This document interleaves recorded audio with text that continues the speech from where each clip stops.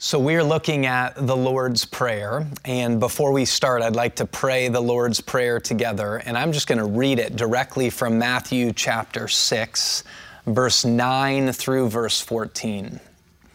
Jesus says, "Pray then like this, Our Father in heaven, hallowed be your name. Your kingdom come, your will be done on earth as it is in heaven. Give us this day our daily bread, and forgive us our debts, as we also have forgiven our debtors.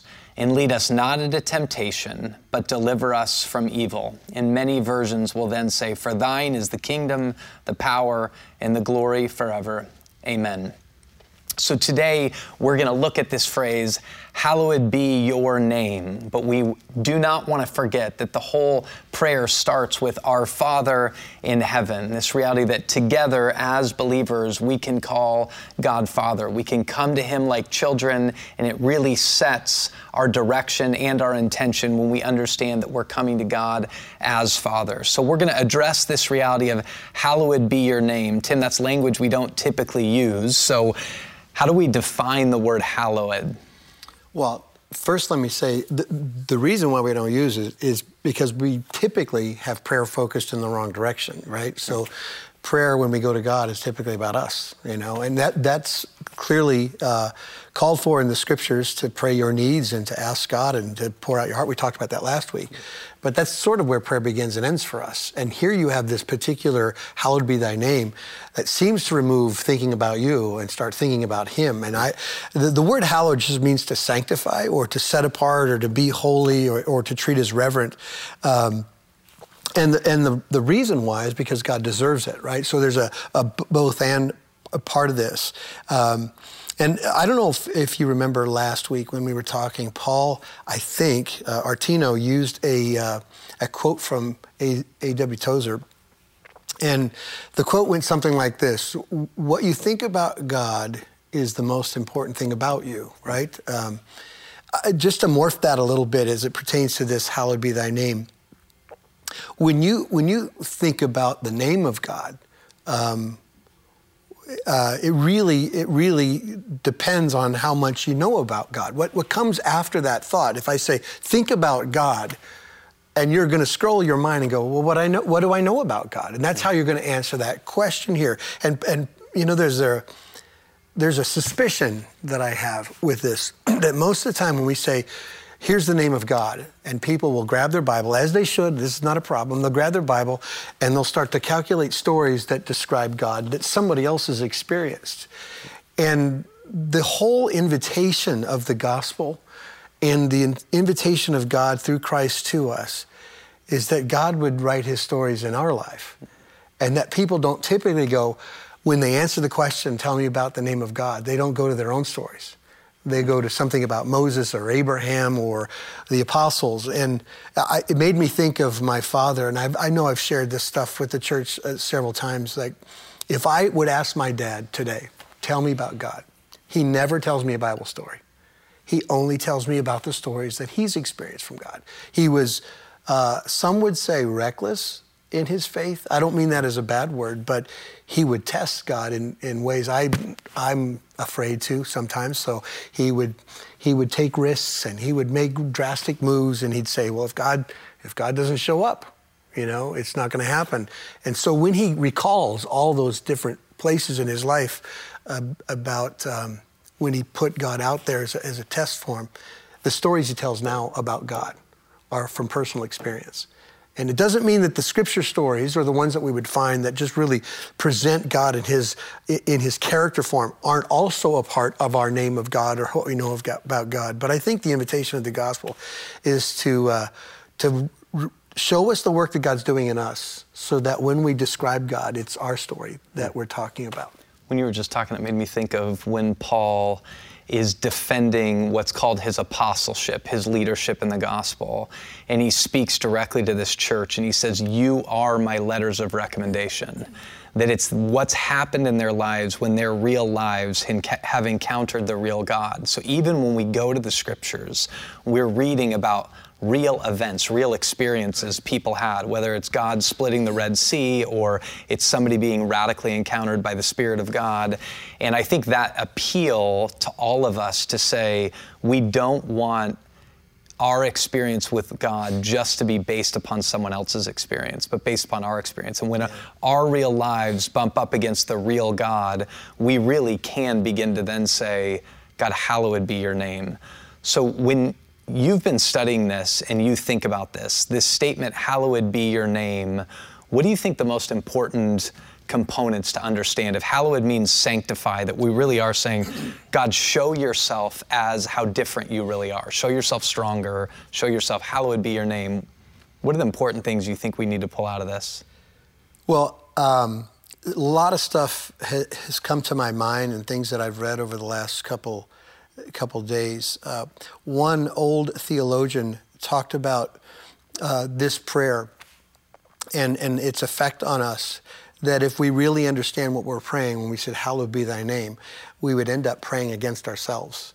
And I love that because when you pray that God's holiness or his set-apartness or his differentness would be preeminent, not just that it is, but that we'd realize it and the world would realize it, that we're going to inevitably run into situations where it confronts everything in us. So, for instance, I think this season we're in right now of a coronavirus that has put us all sort of on lockdown, and we're not able to do church together, and people aren't able to go to their jobs, many of us, and we're watching the stock market come and go and wondering about if the sniffles mean corona, all these things that go into that. I can almost hear two sides of my head praying. In a real serious moment like this, I'm getting closer to God, going, God, do your thing. I mean, show yourself. And then almost unconsciously, there's this other prayer, or maybe a thought that I pray. It's like, but don't do this. Don't let that happen. Prevent this, save my retirement, or make sure this doesn't affect the church, or what about jobs? I think about that stuff. And I wonder sometimes, and I learned this, to be honest with you, I had the moment from my youngest son, Eli, this week, who is sitting at home at a computer all the time, trying to work on student ministry stuff. And he said, the last couple months he's been praying that God would grow him and change him. And in this situation, this particular time of being 10 days now at home in front of a computer, trying to do a ministry from a distance, he's praying more, he's reading more, he's more engaged with the body than he's ever been online, which is strange. And then he told me just the other day that I was praying God to change me. Whatever this circumstance is you call coronavirus is how God's changing me, and yet I find myself praying that God would stop what's causing the change. And I thought, that catches me. I would imagine it catches everybody. Like, I've prayed for revival my whole life. What if? What if? What if what God does in a time like this is have us more focused on the things that matter and to remove the things that don't matter? And I'm certain that when God pulls away the things that don't matter, depending upon our version of grip on those things, there'll be some level of fear or loss, like, oh my gosh, there it goes. Because we've created these places of artificial hope and joy all over the place. And their retirement accounts, or their some kind of rhythm to my life, and this is what I do, and when whatever circumstances prevent that from happening, that we believe God is sovereign over, do you think there's a possibility that God is answering our prayer in a way we would never ask, but doing it anyway?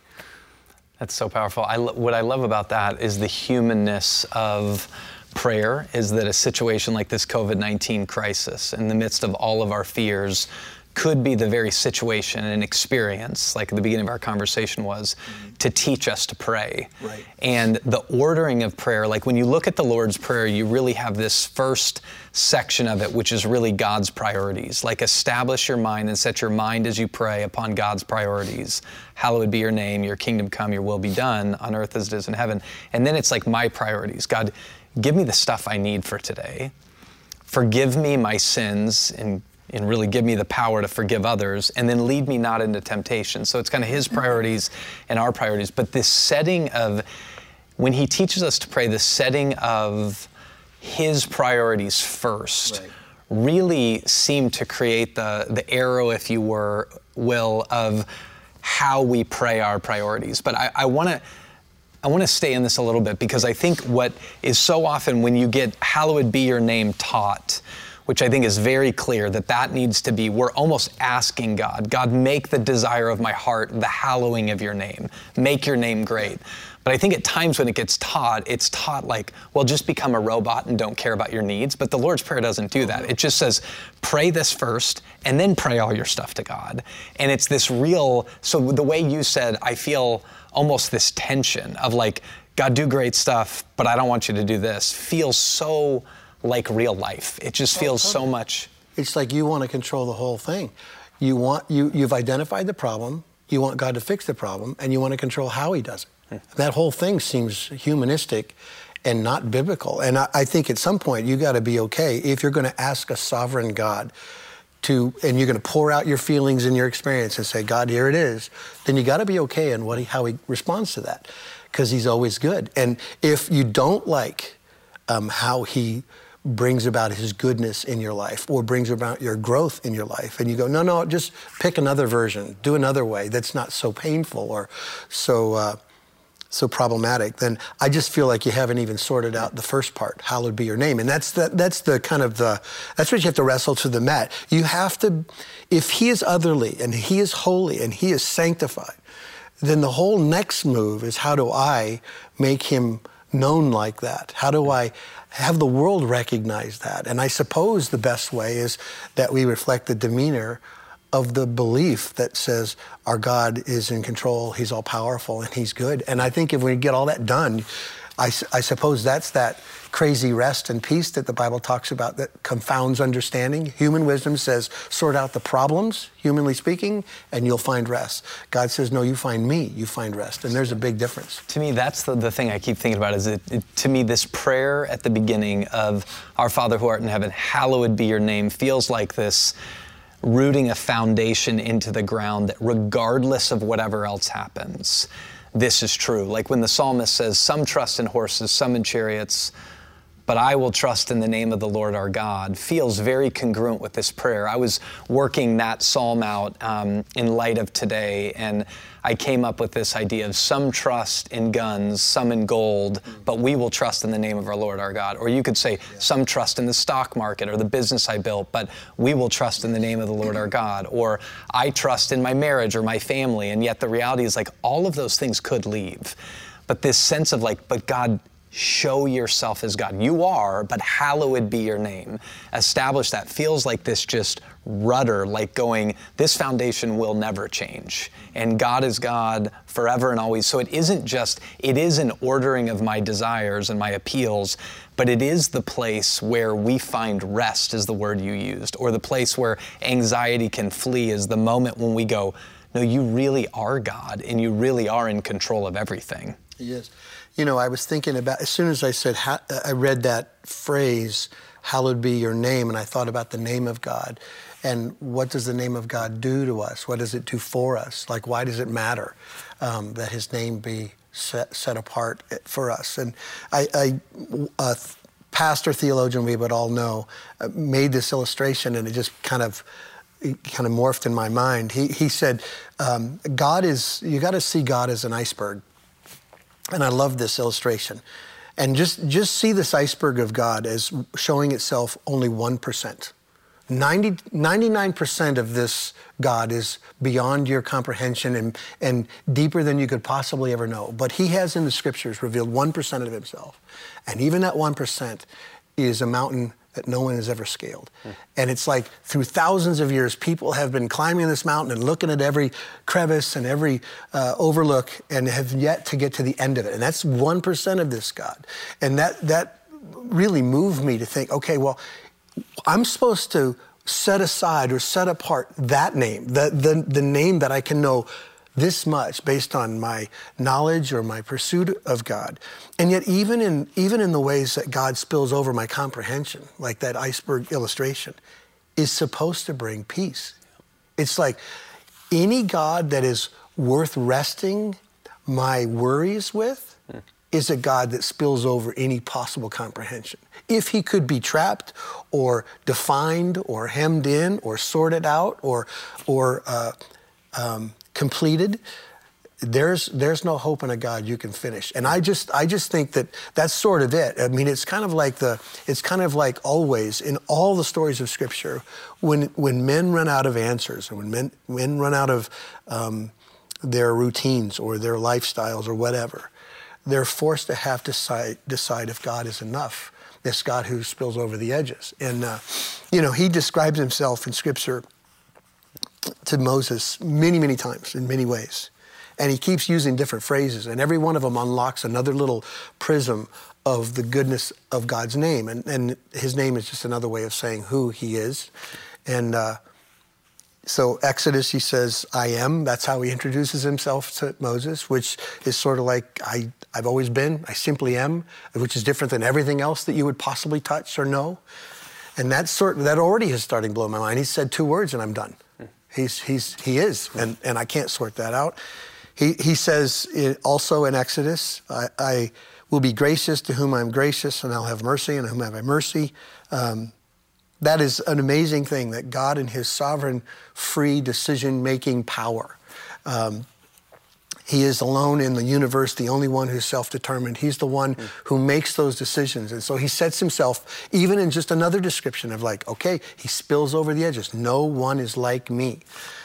He tells again to Moses in Exodus 6, when he appeared to Abraham, Isaac, and Jacob as God Almighty. That idea is power. So just keep unlocking it. I always am.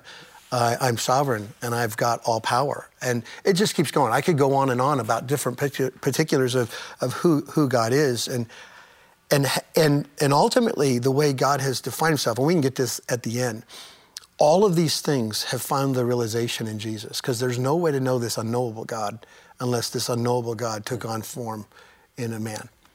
And that's where you go, how much can I know? You can know this much. And that's where this conversation will kind of weave towards the gospel, as it should.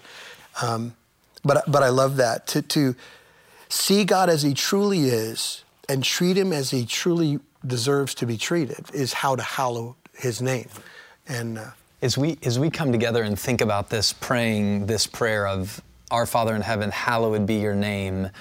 As we pray that, your name really is God's reputation and identity. So as we're praying this, individually and together, we're really praying, we could say just for ourselves up front, God, make it the desire of my heart for your name to be hallowed, which was really saying, you are trustworthy, God. Let me believe it. Show yourself trustworthy. That's what hallowing your name, like reveal your reputation and your identity, which time and time again shows that you are faithful and that your love endures forever. Like you are strong, you can do it, and your love endures forever. And we're praying that for the world. God, hallowed be your name. Show your reputation to the world. Show and display who you really are, because you are the rock we put our feet on, that's a firm and solid foundation, that when the storms come, we won't be washed away, because the foundation we have is God and God himself. So this is just an encouragement to all of us to be praying this individually and together. God, hallow your name. Let our lives count for the hallowing of your name. Let this COVID crisis count for the hallowing of your name, because it's the greatest prayer we really could pray. Tim, I know you've developed some really good questions that would be great for you to be asking directly to God, maybe to journal down, or some questions for you to talk to an individual or with your family about. So would you share those with us? Yeah, let's ask these questions. There's so many ways that you can kind of push into the set-apartness, the sanctifying name of God. But why don't we spend some time this morning or tonight, wherever you're watching this, whenever you're watching it. Does the name of God do anything? Does it change the way you live? Have you considered that when God, his name really is the description of what he does and how he is, his character? Does that change how you live your life? What does it do? Let me ask you real specifically. What is it doing to your nerves right now? your anxious thoughts? Like, what if the job doesn't come back? What if the economy doesn't come back? What is the name of God doing to those things? What is the name of God doing to your prayer life? Right? So if he always was, and he's sovereign, and he's all powerful, how big do you pray? You know? And what peace comes from that? And then this is not my question, but I thought it was good enough to ask, and it would be, it might take your whole time together, but if God answered the prayers you're praying today, whose name would be glorified? When it's all said and done, if you're praying just basic me sort of centered prayers, whose name would be glorified? And I think that sort of pushes this thing outside of the scope of my immediate concerns to something much greater. And I love how, and I'll just finish with this if it's okay. If hallowing the name of God means seeing him for he is, and we've concluded that the only way we can see God for who he really is, at least at our level, is through the person of Jesus, then you have to look through the gospel to answer these questions. I heard someone say once that when you see Jesus walk and do his ministry, you see how God accepts us. So when you see Jesus touch a leper, you know that there's no one too dirty for him, right? Because in our world, there's a people like it. What a poignant illustration. We're trying to keep 6 feet distance from everybody and avoid public places. There was nobody too dirty for Jesus. When Jesus heals a beggar, you know, and the beggars were typically the interrupters, he's never too busy for us, right? When Jesus feeds the masses, he never runs out of resources. Like, there's always that. There is this wonderful, true life picture of who God is in the person of Jesus. And the gospel isn't just how someone gets from hell to heaven. It's about right now. And I would tell you that this good news is for our peace. And that's the picture. So ask these questions in your group time, in your family time, or whatever, and really try to wrestle to the mat. Like, how are you talking to God and asking God? And how does the name of God, the hallowed, set apart, holy, sanctified name of God, how is that affecting the way you're feeling today? We're going to now have a moment together where we partake of communion. We want to acknowledge that this is not the ideal setting. The ideal setting of us being together and partaking of these elements in proximity to one another physically is the best. But right now, this is where the power of God shows itself as we partake of the body and blood of Jesus, and doing this in remembrance of him, even in moments like this, that we centralize our faith around what Christ did on our behalf, his life, his death, and his resurrection. And even as we pray this prayer, Lord, hallowed be your name, the way in which we know who God is in fullest form is by looking at the person of Jesus. And what we see in the hallowing of God's name is how much he loved us, that he so loved the world that he gave his only begotten Son, that whosoever believe in him wouldn't perish but have everlasting life. And this is why when we gather together and we have a moment where we can cast our cares upon God, a moment where we confess our sin to God, and a moment where we receive from God life in his name, is this moment that we participate together. So we encourage you right now to ensure that you've washed your hands, that you have elements in front of you as you need them. If you right now just need to pause this video, you can pause the video and go get some elements. But we are going to partake of this moment. So the night before Jesus died, he had gathered with his disciples, and there was food in front of them all, and he lifted bread and he said, "This is my body, which is given for you, and every time you gather together, eat in remembrance of me." So let us eat.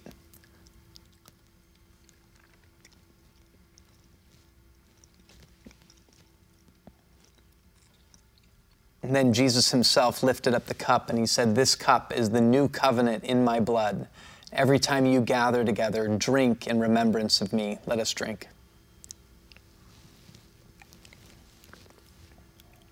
Let's pray.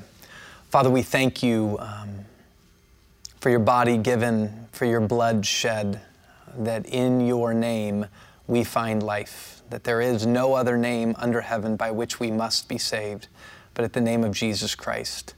Father, we pray that your name would be hallowed and that Christ would be lifted up. It's in his name we pray. Amen. You guys have a great week.